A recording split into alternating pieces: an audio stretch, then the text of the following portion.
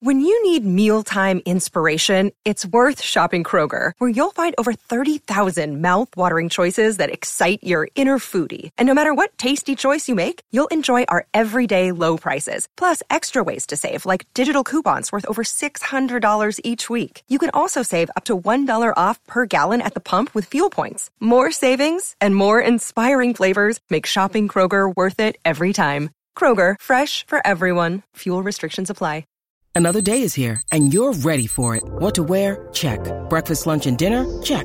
Planning for what's next and how to save for it? That's where Bank of America can help. For your financial to-dos, Bank of America has experts ready to help get you closer to your goals. Get started at one of our local financial centers or 24/7 in our mobile banking app. Find a location near you at bankofamerica.com/talktous. What would you like the power to do? Mobile banking requires downloading the app and is only available for select devices. Message and data rates may apply. Bank of America N.A., member FDIC. Thank you for listening to this Podcast One Sportsnet production, available on Apple Podcasts and Podcast One.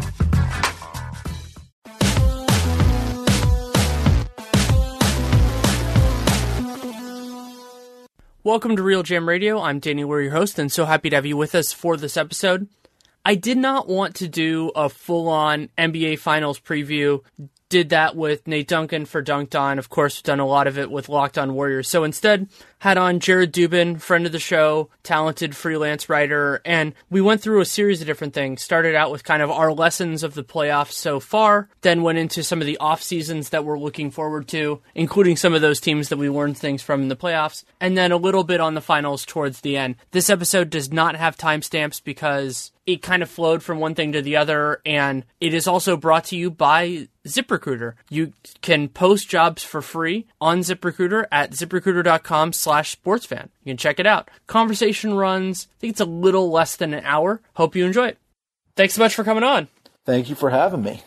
You and I talked for Real Jam Radio about a month ago, a little bit more than that, probably about 6 weeks, because we did the preview of the first round. And where I wanted to start this, we'll go in plenty of directions, is just what do you think has changed about the way you're thinking about the league, about the teams in the finals, or anything else over that 6 weeks? Well, it's hard to say exactly when we talked because I feel like the conference finals ended 6 weeks ago themselves.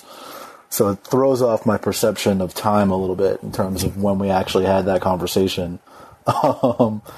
In terms of anything that's changed, I don't know that anything has really changed about my opinion about anything about the league since then. Like, we came into the season thinking that the Cavs and Warriors were going to meet in the finals and really be mostly unchallenged on their way to get there, and that is exactly what happened. So it's... maybe there are some smaller picture things that changed, like, the Celtics, I guess, are more interesting now that they definitely have the number one pick, as opposed to, a top 4 pick, which we knew all along was going to happen. Other than that, it's like things that we already knew going in, like we were talking about the Jazz and the Clippers, like whoever loses that series is going to be working at an information deficit, based on what they want to do this summer. That actually happened. We were talking about, I think it was the Raptors, and like if they can't beat the Cavs, like what's going to happen with them this summer? And then they came out and got swept by the Cavs. It's like everything sort of played out pretty much exactly how we expected it to. So I'm not sure anything about my opinion about really anything has changed. Are you in the same boat? The biggest thing that changed for me is just how far away the Celtics and the Raptors are from competing against the Cavs. So some of that, of course, is that both those teams dealt with injuries to their point guards for parts of the series. But even in the parts when they were closer to full strength, I mean, Cleveland looked like a completely different animal. And Cleveland is a very good team. I'm not knocking them in any way, shape, or form. They're an elite offense and solid enough defense, against non-elite competition. And so that affects the way that I think about both those teams. I mean, we talked about the idea of, what happens if the Raptors can't really do it against the Cavs. I still pick that series to go 6, despite how well Cleveland played in the first round. And yeah, Lowry being hurt didn't help, but I'm fascinated to see what their ownership, in most importantly, like people oftentimes conflate front office and ownership. And I mean, they are different parts of the same whole, but the most important question with the Raptors is, are their owners willing to pay to keep this team together? And I don't know the answer to that. Yeah, I don't know the answer to that either. I also don't know if you should want to pay to keep them together, given like how far they've shown they are, like you said, from the Cavs. I mean, even last year, it was like the Cavs gave them those 2 games out of 6. Like, it almost seemed like out of pity. Like, they went to Toronto and, like, didn't try for those 2 games. And then I was like, all right, you can have them. We're going to beat you anyway. This year, they just decided not to give them the 2 games, and they just got blown off the floor. Obviously, like, this group is the best team that they've ever had, but it does seem to have a pretty firm ceiling of where they landed in these last 2 years. They're not close to getting over the top. So, you know, in addition to the question of whether they would pay to keep the team together, I think there's also a question of whether, you know, Masai or the rest of the front office even wants to. You know, it's been talked about a whole lot. Like, they were going to tank a couple of years ago until all of a sudden they traded Rudy Gay and became awesome. They never planned to keep this group together. Now all of a sudden they're a few years down the line. It's been together. They've been really, really good, but they're also not close to getting over the top. So I think it's an interesting dichotomy there between not only whether the owners would pay for it, but whether they're going to want to keep it together at all.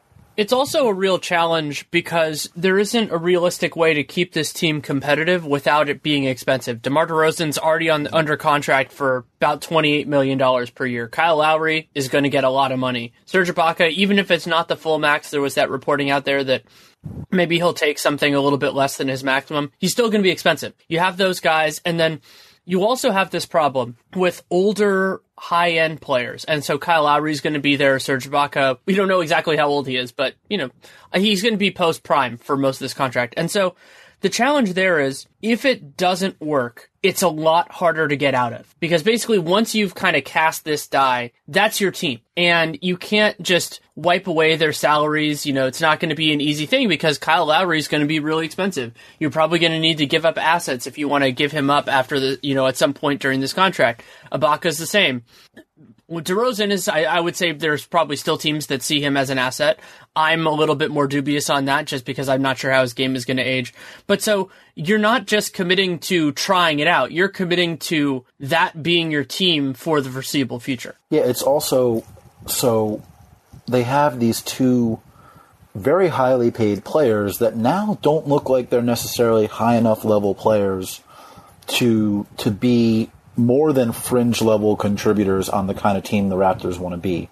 You know, they're paying Jonas and DeMar Carroll, you know, somewhere between like $28 and $32 million a year over the next 3 years, and then Jonas as a player option for $17.6 million the year after that.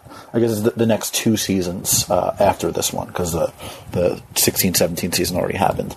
And I don't know necessarily that you would have to attach assets to Jonas to give him away, but you probably do have to get rid of DeMar Carroll's, looks like it's, like, I guess that's $29.2 million? No, $30.2 million over the next 2 years. That's not a good deal. And I know that the cap's going up, so it's going to wind up being like 15% of the cap rather than, you know, 18 or 19. That's still not someone you necessarily want to be paying 15% of the cap right now. And if they want to keep Ibaka and if they want to keep Lowry, they sort of have to get rid of one or both of those contracts if they don't want to be paying, you know, $70, $80, $90 million additionally in luxury tax payments. And I think that's going to prove difficult for them. It's also hard because wings are valuable. Carroll's, I mean, he's not a straight wing. I think of him more as a forward because he plays them 4. But he's turning 31 this summer. So a team has to sell themselves if they're going to trade for DeMar Carroll on, oh, we're going to be successful right away. You know, you're not going to trade for him if you're Sacramento or something like that because he's not providing as much, you know, he's not providing as much future value as present value. And while $15 million, you know, there are guys that are going to get way worse contracts than that this summer, it's certainly not chump change. And you and I are both cap nerds. We can attest to how the cap is really shrinking. So there are not going to be as many teams that even could take this kind of salary if they wanted to. Right. That's why I don't think I'm not as low on DeRozan's contract as some other people are, because after a jump next season, it stays flat for the next 4 years. You know, if you include the player option at the end of it, and you look at the contracts that are going to be signed this summer, this is something that I talked about on the HP thread very briefly last week.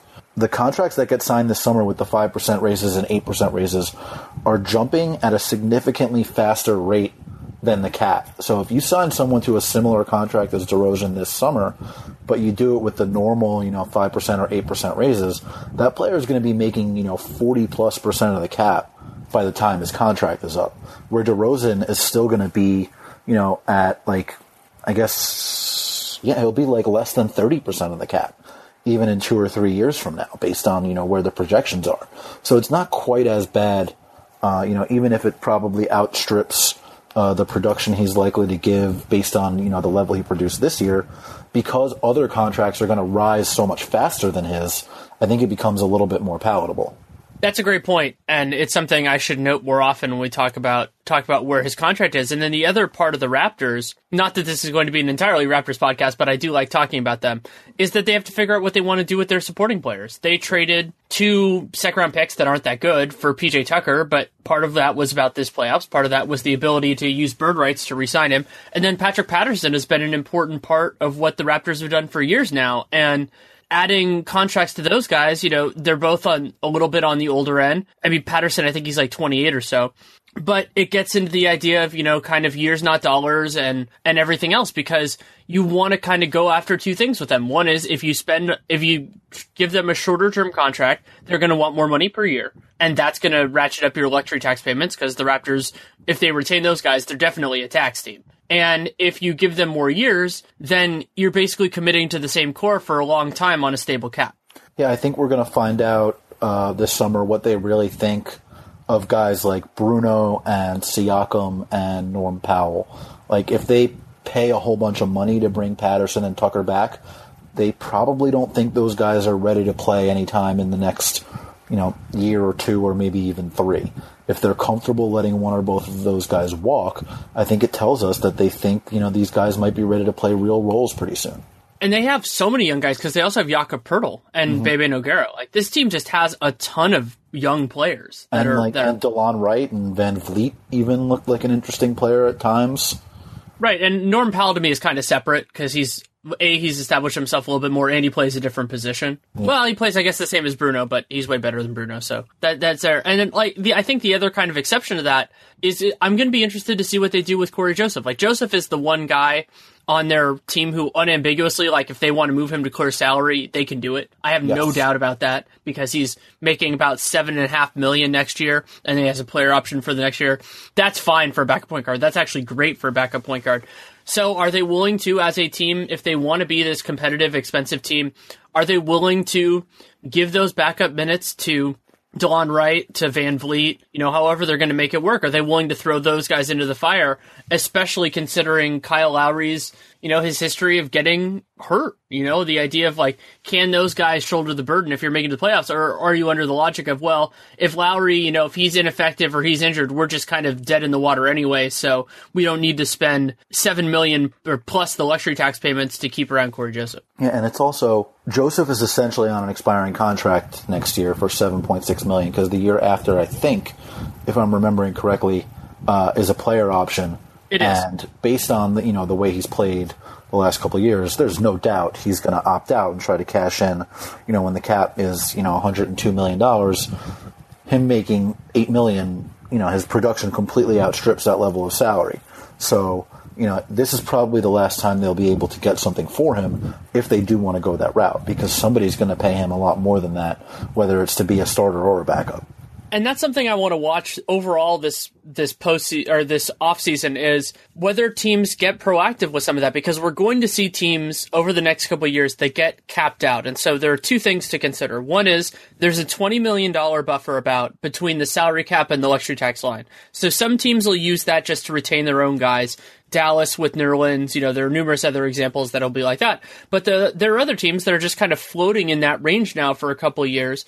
And so one of the smart things for those teams to do, or if you're a taxpayer, is trade for a guy who's already under contract. So getting Corey Joseph, you get his bird rights. That's certainly a big benefit. And so you can work with that.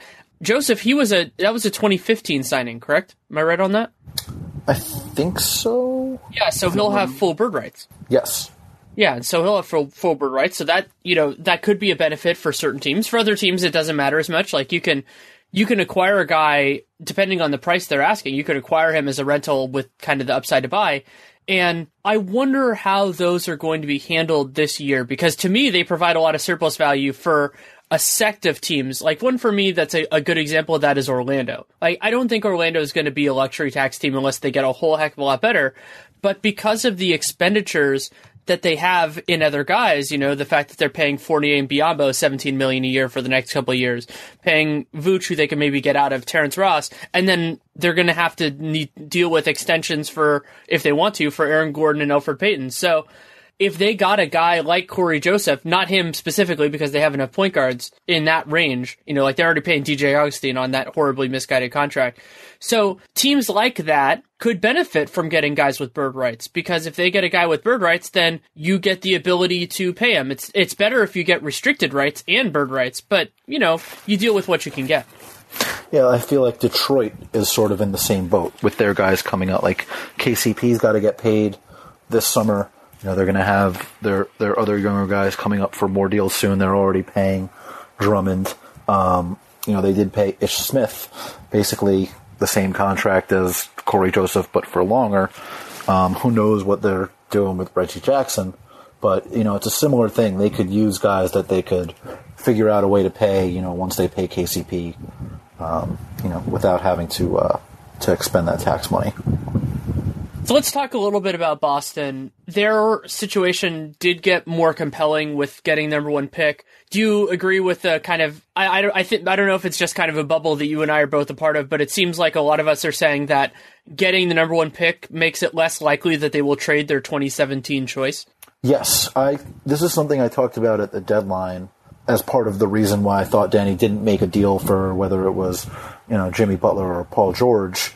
I thought that he had a number in mind, like in 2007, where if the pick falls inside whatever it was, top 1, top 2, top 3, that he would keep it, and if it didn't, that he would trade it. And I think obviously top 1 was within that range.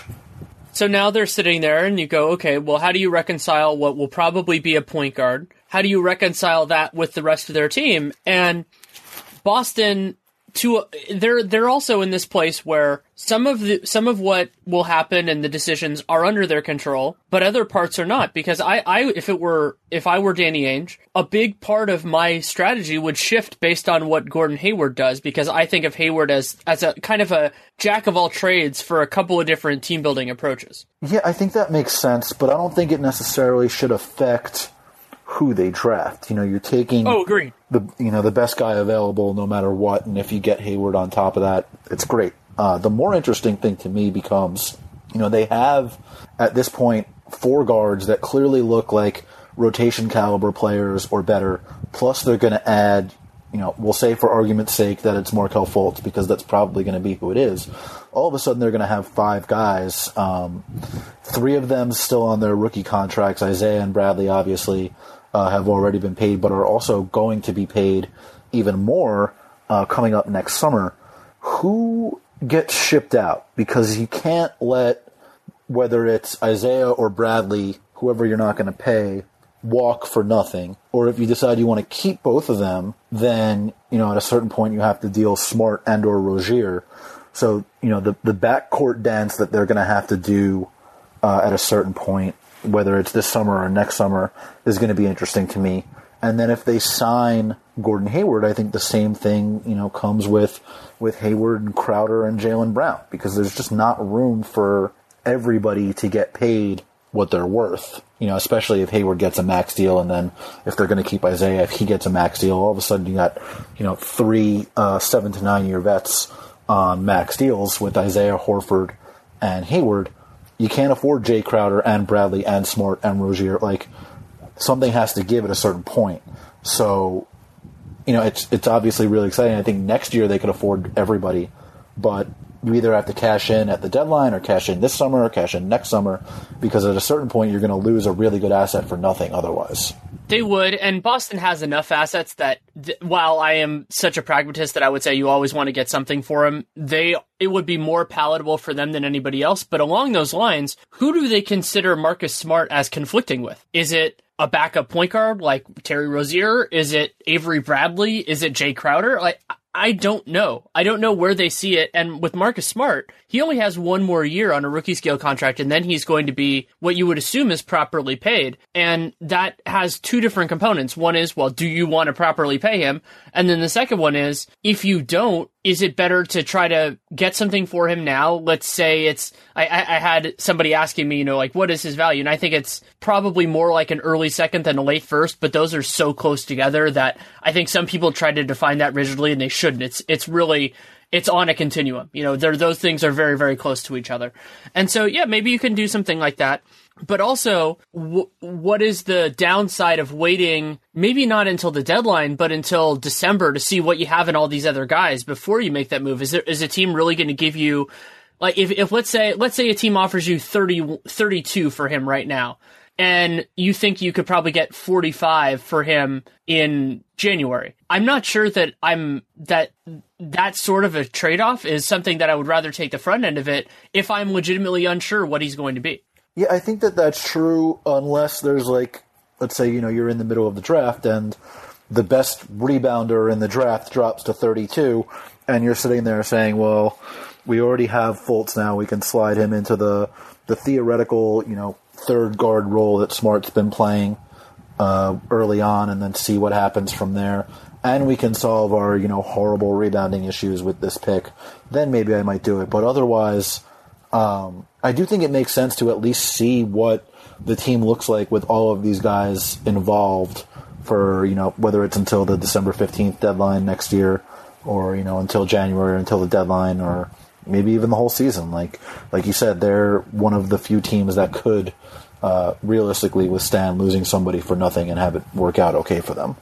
Before we move on to the other teams, we're getting close to the end of the playoffs, and we have two really well-constructed teams that are playing for the NBA championship in Cleveland and Golden State. And it is also a great time for those of you who have hiring control over your businesses to start building or keep building your own great team. And excellent way to do that is through ZipRecruiter. So ZipRecruiter allows you to post your job just one place, and you can get high quality applicants for exactly what you're looking for just about immediately. 100 plus job sites in one click, and over 80% of jobs posted on ZipRecruiter get a qualified candidate within 24 hours. And another great thing about ZipRecruiter is that for those of you who've dealt with trying to hire somebody beyond just the challenge of finding qualified people, the communication can get really hard. And what ZipRecruiter allows you to do is screen, rate, manage, filter candidates all in one place using their dashboard. So you don't have to worry about dealing with calls to the office or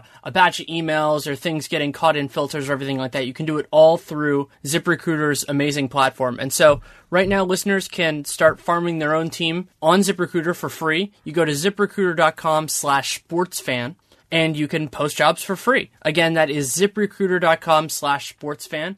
Now back to the conversation with Jared Dubin. Just because I was working on their offseason preview today, and I've been thinking about them also early in the alphabet. The Atlanta Hawks have just a tough situation with Paul Millsap, and the reporting that their owner is might negotiate with Millsap directly is also terrifying. It should be for the fan base because that sort of thing generally doesn't work out well. But if you were the Hawks and if you were Millsap, what would you be thinking right now? If I'm Millsap, I'm trying to get whoever will give me the full max deal. Why not get as much money as you can? If I'm the Hawks, I'm pretty terrified of giving him that full max, especially if you give him the 5th year. He's, 32? Or is he 33? He's 32. He turned 32 in February. Yeah, I don't know that I'm at all comfortable with paying 37-year-old Paul Millsap $40+ million in 5 years. I think a lot of these max deals this summer, especially for guys over 30, are going to look really bad in a couple of years. And I don't think I necessarily want to be the team to give it to him. I would rather pay Paul Millsap whatever it is, $70 million for 2 years if I'm the Hawks, than lock him in for 4. Especially because we know what this team is when they're full strength. I mean, so if they bring back Millsap, their team is going to be Schroeder, Bazemore, Millsap, and Howard as the principals. Then they'll bring in, the Hawks University guys. Taurean Prince looked good this year. Bembry's going to take some time. And then they'll have support pieces, whoever that is, whether it's retaining the guys they already have or finding new ones. They have a draft pick, all that sort of stuff. That team is... Like, we talked about how that decision's hard for the Raptors. To me, that decision is completely... It's very clear for the Hawks, at least in terms of how I define it, especially considering they didn't make much noise this year. Yeah, I think they're going to regret not pulling the trigger on some sort of Millsap deal at the deadline, just because their choices now are basically let him walk for nothing or give him a contract that's going to be a hamstring within, 2 or 3 years. The team as constructed isn't going anywhere interesting, and I'm not sure how you solve that. It's not like you're going to get a whole lot of interesting pieces for Bazemore or Dwight. Maybe you could for Schroeder, but then all of a sudden you're looking at, well, is Delaney ready to be the point guard? And the answer is probably not. Like you said, Prince looked interesting this year. Bembry might take a little bit more time. Do they really want to pay Tim Hardaway Jr. $15+ million a year? Then all of a sudden you're paying Bazemore and Hardaway like $30 million a year. That's crazy. They're in a really unenviable position, and not for the reasons that teams' position are usually unenviable. And the idea of who they could get value for is another sticky part of this for them. So you're basically committing to that core. And Millsap's a hard guy to necessarily say, oh, this is a particularly great fit for him. I've been selling myself on Denver just because I think the combination of Millsap and Jokic would fit together really well. And their guys are just so cheap for so long. Broadly, there are exceptions to that. They're so cheap for so long that a 4-year max, because they can't give him 5, it's okay. It's not great. Like the last year or two of that are not going to be amazing. But, I think they can deal with that, considering they're still going to have Jamal Murray on a cheap contract. They're still going to have this year's pick, Juancho Hernan-Gomez, whoever they retain of all those kind of groups. They're going to have all those guys for cheap for basically the entire Millsap contract. Yeah, I think that makes sense. I think Minnesota makes a degree of sense if you put him next to Towns in the front court.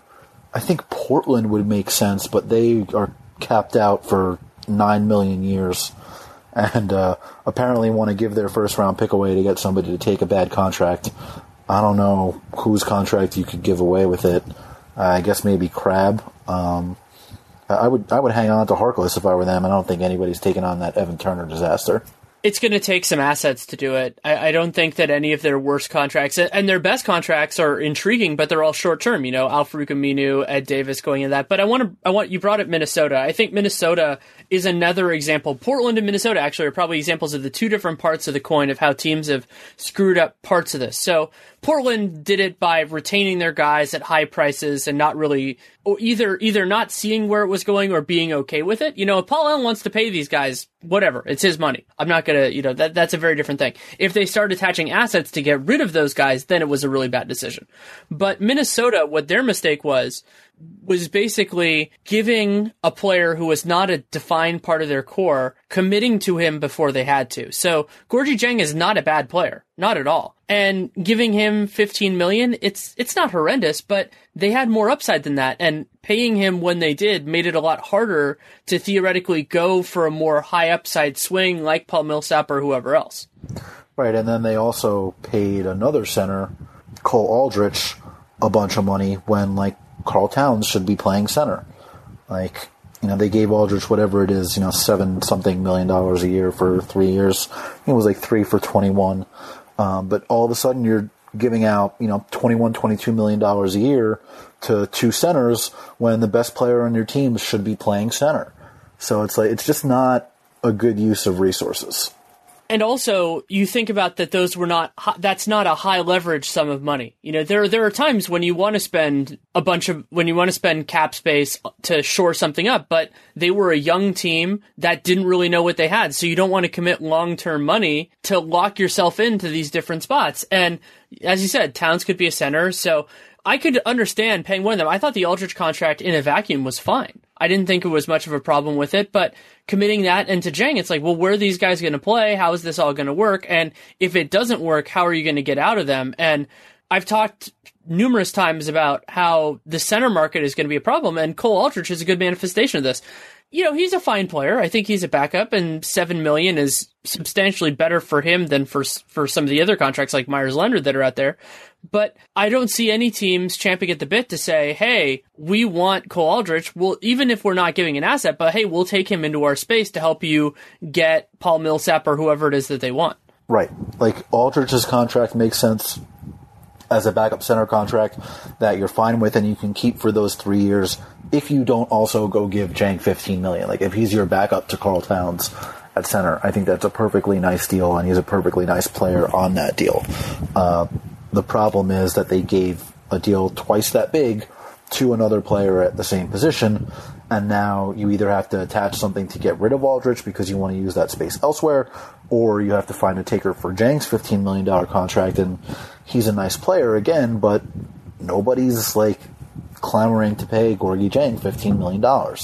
So it's a question not only of how you allocate your own resources, but if you want to reallocate them in the future, how difficult do you make it by giving players contracts that size? The most interesting thing with them, though, to me, is Zach LaVine is, I believe, extension eligible this summer. He was picked in 2014 going into the final year of his rookie contract. I thought he was looking really good for them before he got injured. 19 points a game, 3.5 rebounds, 3 assists, shooting 39% from 3 on 6.6 attempts a game. I really like his combination of shooting and athleticism, and I thought that they figured out finally this year that he's an off guard and not a point guard at all. But he's able to put some of those quote-unquote point guard skills to use in attacking closeouts. To me, he's a really interesting player, but now he's got the knee injury, and it's all of a sudden it completely, possibly, changes his ceiling as a player. I would imagine they'll just wind up going through next year and not extend him this summer, especially because they don't want to have the bigger cap hit on their books after next summer in case they do wind up with cap space. But if he has another really good season, all of a sudden he becomes much more expensive than if they decided that they were going to extend him coming off his injury. The timeline for the ACL tears for both Zach LaVine and for Jabari Parker will be challenging for their current teams because the extension window only goes until the start of the regular season. So those guys are not going to be 100% when that happens. And they're not going to know exactly what they have in either of them before that window. Then they will have enough time, assuming they keep on their timetables now, and hopefully they do. Hopefully they go past it and they get back even earlier.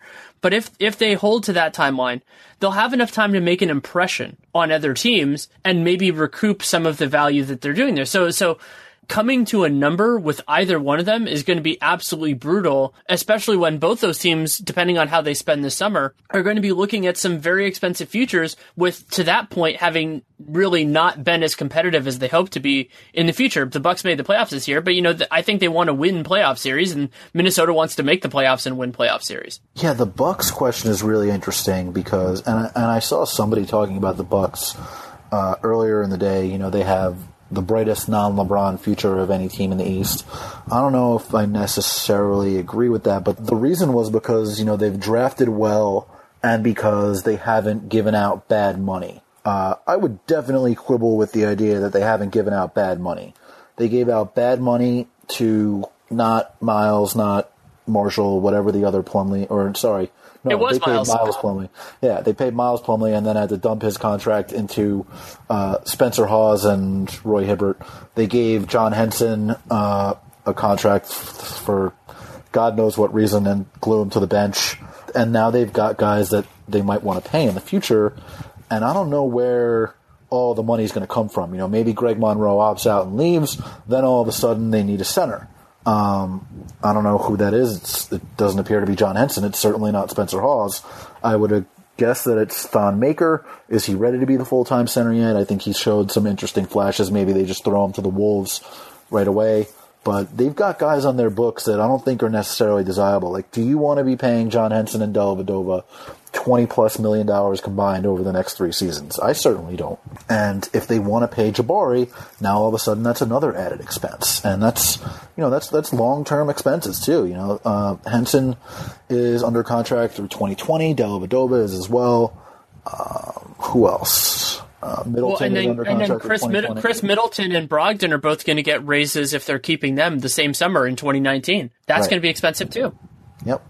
And Jabari is, I guess, after next summer. Because although I suppose they could just go through this season and have him on the $8.8 million qualifying offer that I just brought up. But I would imagine somebody's going to pay him more than that next summer, and then all of a sudden, somebody's going to offer him a lot of money. Somebody's going to offer it, and they're going to force Milwaukee's hand, just like we see. Because you can sell yourself on Jabari's potential. He was great when he was healthy this year. Yeah, and look, they got to pay Tony Snell, right? Like, he was really good for them this year. Are they ready to give that job to Rashad Vaughn, or who knows who else? Yeah, it's all a challenge, and I mean, we're seeing this in various situations that guys that are good value contracts become challenges very quickly in the NBA now. And so you don't usually get rookies that deliver in the ways that some of them have. So you're getting into these circumstances like Boston's going to have this with Isaiah and with Avery Bradley. They benefited from that for a long time. Those guys are going to get really expensive. And to me, the poster children of that are the Utah Jazz. The Jazz had this amazing young core that is still an amazing youngish core, but all of a sudden they've transitioned from Rudy Gobert, being a defensive player of the year candidate on a rookie scale contract to Rudy Gobert being a defensive player of the year candidate on close to a full max contract. Gordon Hayward, same thing. Even though he signed for his maximum, that maximum looked a lot better for a couple of years. And so now those guys are going to get more money. They're going to have to figure out what they want to do with Derek Favors. And so those chickens always come home to roost for teams, and there are kind of two different ways that you can resolve it. You can either resolve it by paying them, or you can resolve it by trying to get some assets and, staying at maybe a little bit of a lower level. And especially when those are mid-market teams or teams that maybe can't afford to be, repeater tax teams, it's tough. It's not a decision that I would like to make if I was owning a team in those kind of markets. Yeah, I agree. But the one thing that I think works out well for both Milwaukee and Utah is that their guys in Giannis and Gobert, very much like DeRozan, their contracts do not rise as quickly as the guys that are going to sign those deals this summer. And they're starting from a lower point as well. So those contracts are going to look better than, say, I don't know who's going to get a max this summer, a 4-year max this summer. I'm trying to think of just an example of literally one guy. Otto Porter? Otto Porter, sure. Giannis's contract is going to look a lot better than his. And I think it's going to look a lot better than Gordon Hayward's, even if you assume similar level of talent. And I think the same is true of Gobert. Utah, if they can get Hayward to come back, they're going to be fine because having him and Gobert is the basis of a very good team over the life of the two contracts. They do, I think, need to probably liquidate Favors at this point. Like, they don't have the information like we talked about before the playoffs on whether it, definitely works, quote unquote, long term with him and Gobert next to each other. But at this point, I think they've shown that it's just not going to happen for them to where they're going to be healthy enough at the right times. And then in the playoffs, downsizing worked out pretty well for them. And I just don't know that they need Favors to be the best kind of team that they can be. And it might be better for them, especially if George Hill leaves, because that's not a guarantee either. Maybe they need to get another point guard. Maybe they need to get another shooter. They're going to have decisions to make next summer with Rodney Hood. So there's other things they need, I think, than a guy who is like a tweener fit that may not necessarily be able to play with Gobert and may wind up being his backup in the playoffs. You alluded to it, and we often, as we should, focus on extension negotiations after July, just because while they can happen then, and we have seen some high-profile guys make those announcements, including Anthony Davis back when he was extension eligible early on in July, Utah having Dante Exum and Rodney Hood extension negotiations this summer is going to be brutal because I think they know what they have in Hood. They don't in Exum at all, but they still need to figure out what is going on with the rest of their team. And so I am of the mind that you want to wait unless a guy takes a significant discount But if they could get some sort of cost certainty with this team, it would certainly help. And what cost certainty means is going to be impacted by what George Hill does, what Gordon Hayward does, and all those sorts of things. So Dennis Lindsey's offseason does not stop when Gordon Hayward and George Hill make their decisions. It stops when they figure out what they're doing with those two guys. Right, and Diaw is a free agent this summer too? Well, so Diaw is non-guaranteed. He's an interesting situation because he has a $7.5 million non-guarantee, and so I think that, and the decision, I think it's mid-July, I think it's the 12th or something like that. So my question has been for a little while, not necessarily would Utah want to have him, because I think Utah, if Gordon Hayward and George Hill come back, they're going to need to save money, and so they'll probably just look to dump him. But would another team rather have Boris Diaw on that contract for 1 year than sign one of these other power forwards to what they're probably going to want a 3 or 4 year contract? I would definitely rather have Diaw on that contract than sign one of these. It's very similar to me to the Bogut situation last year. I would much rather have Bogut than almost any of the centers signed to big money deals last year. And I thought the Mavs, they got paid in a first-round pick to take him? A second. That's far preferable to signing Mozgov for $64 million, or Noah for $72 million, or Mahinmi for $64 million. I thought that was crazy that teams went after and paid those guys last year when Bogut was out there basically for free. That to me, I think, is an interesting situation with Diaw as well, even though his deal is non-guaranteed.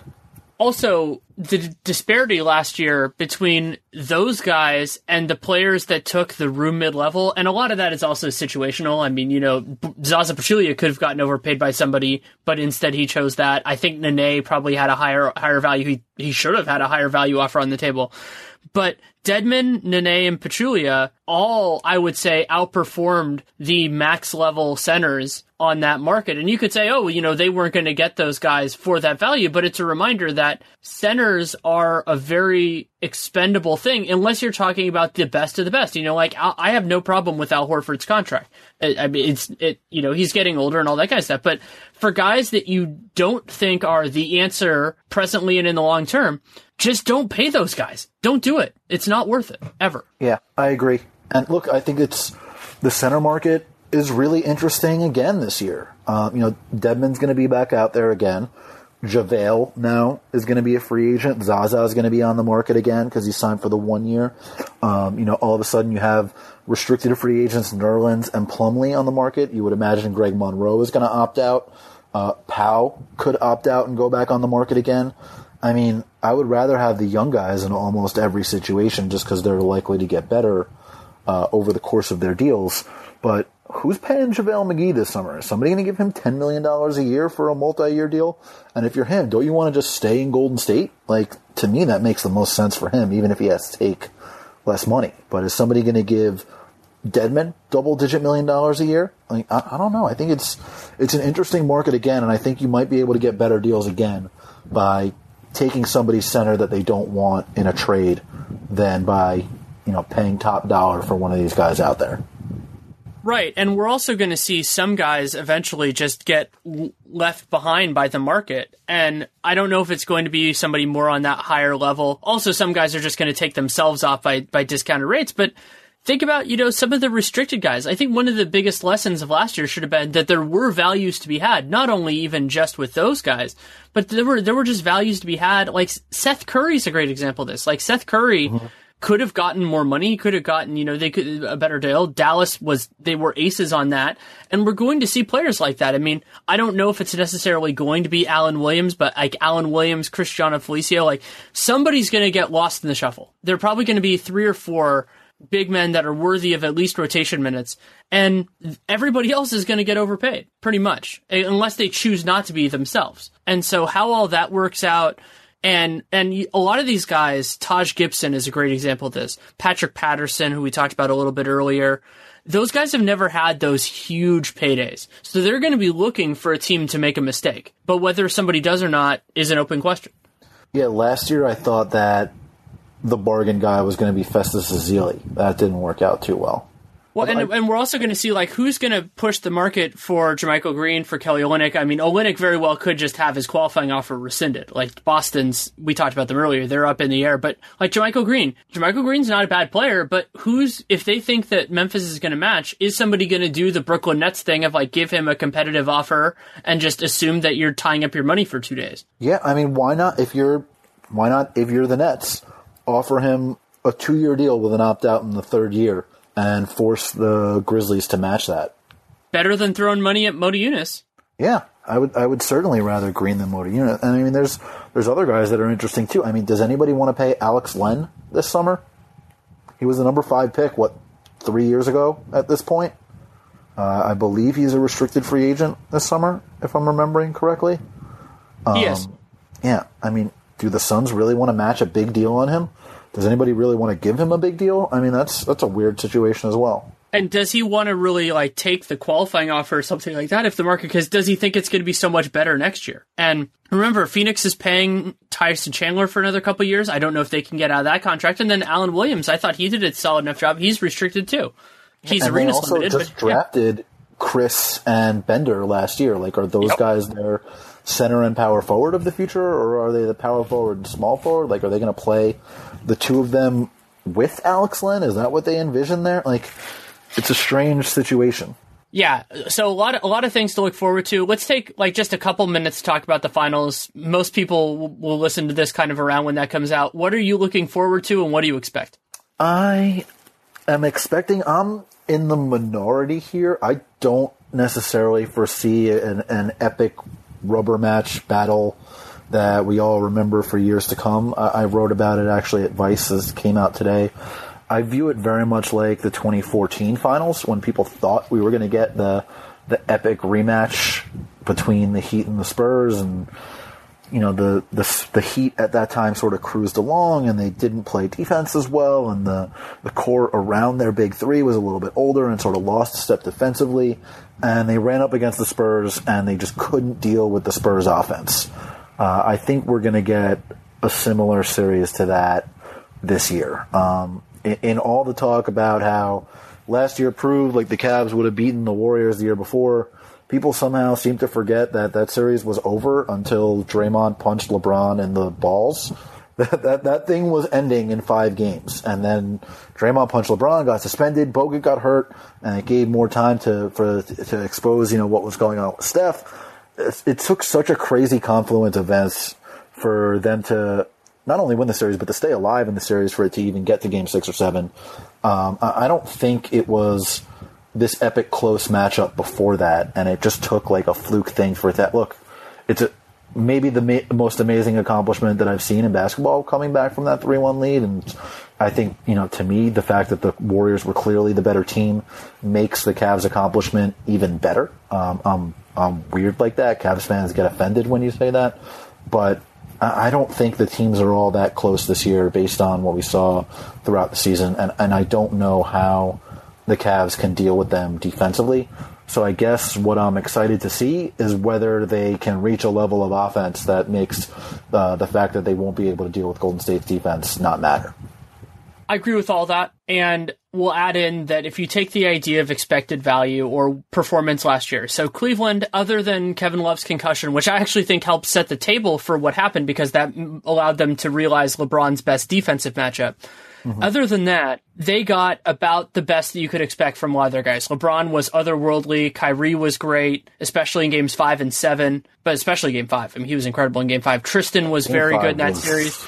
They got Richard Jefferson throwback performance. So you think about all those different things. And you say, okay, a lot of different elements went very well for the Cavs, and most of their guys are post-prime, so you expect that they'll be a little bit worse. And the guys that are prime-ish, they're not really like, Kyrie's still wonderful, but he's not really better than he was last year to me. Love has been better in moments, but that's more how they've been using him rather than that he's a better player. And the Warriors, Curry isn't hurt. Iguodala is less hurt than he was at the end of that series last year. Their centers are way healthier. And also, they traded, functionally, Harrison Barnes for Kevin Durant. Right. So if take your statement, which I agree with, that the Warriors were by and large the better team last year, and that doesn't denigrate Cleveland's accomplishment. Beating a better team is actually a really rare thing in the finals, and it's always an accomplishment.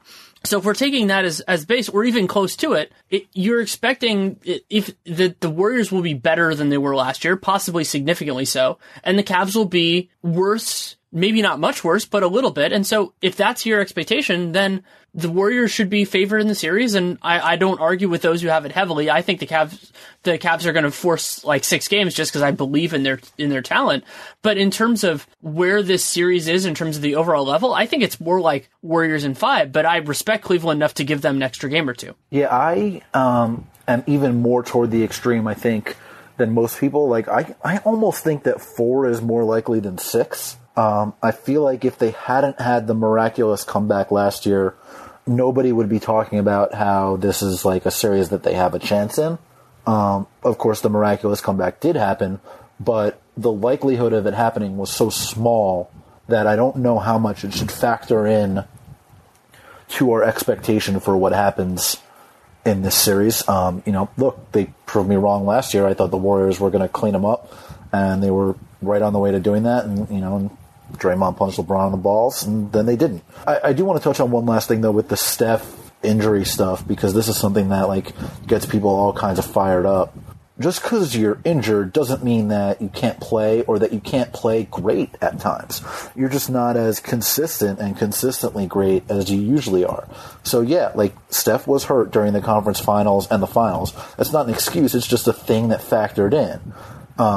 And even while he was hurt, that's how you know how good he is, because he had that amazing game against the Thunder in the conference finals. He even played, I can't remember which game in the finals that he had. I think he had one not unbelievable game, but a typical Steph game. I can't remember off the top of my head in all the haze between watching everything from last year.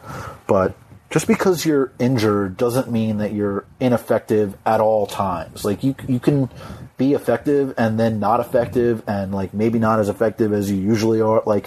There's a scale involved here. Yeah, and it was in game 4 when he had 38 that I was thinking of.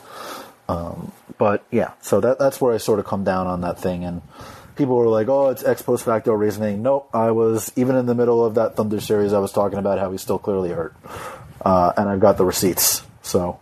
The craziest part about the whole thing is everybody who's ever played basically anything competitively at any level understands what it's like to play when you're not right, and how that's fundamentally different. I played mostly soccer. That was the sport I was best at growing up. There were times where I got popped in the ankle or I got hit in the knee, and I played the rest of that game, and I wasn't, sometimes I could still play well, sometimes I had to sit, various different things, but there is a fundamental difference between being right and being not right. And he wasn't right. He wasn't 100%. And again, it's not an excuse. It's an explanation. I mean, our job, as I see it, is to explain things and analyze them, and acknowledging every single circumstance like that is exceedingly important. And you're not trying to apologize for the guy, because he doesn't need my apology. He doesn't care. That doesn't make him any more money. It doesn't change anything in anything. It's not going to change his Hall of Fame eligibility or anything like that. It's just, if your goal is to predict and to explain what happened and see how it's going to happen in the future, acknowledging the importance of everything like that is there. It's mandatory.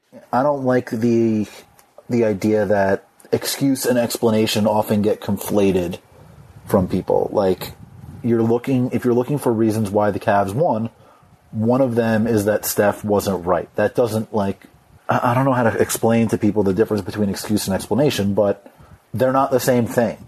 The Cavs won fair and square. It's not like we're saying, they won and only because Steph was hurt. They won for a whole lot of reasons. That's just one of them. And that factors into, why I don't think it'll be as close this year. Because Steph clearly, he couldn't possibly be playing better in the playoffs than he's playing right now. Yeah, I was debating whether I want to get into my whole thing about deserving champions, but I don't think it's worth the time. Maybe I'll do it after. But, I think we can end it there. Thank you so much for taking the time. Thank you for having me, man. I appreciate it. Thanks again to Jared Dubin for taking the time to come on. You can read him all over the internet, and you can also follow him on Twitter at JADubin5. That's JADUBIN5.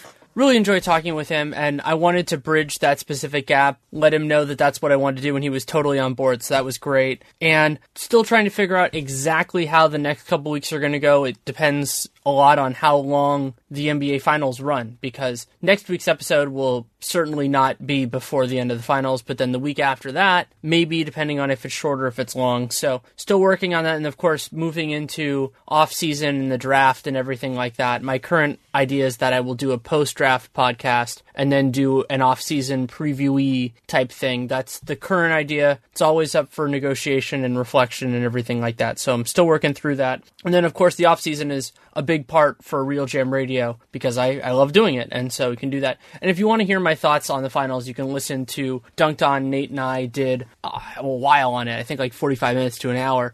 And then Locked On Warriors this entire week so far has been previews with Chris Manning, with the great Jim Barnett, and with Adam Lortzen tonight. And then Game 1 will actually be on Thursday, so you can listen to that one, to the recap at that point. If you have any feedback on the show, good, bad, or indifferent, DannyLaRueNBA@gmail.com, @DannyLaRue on Twitter.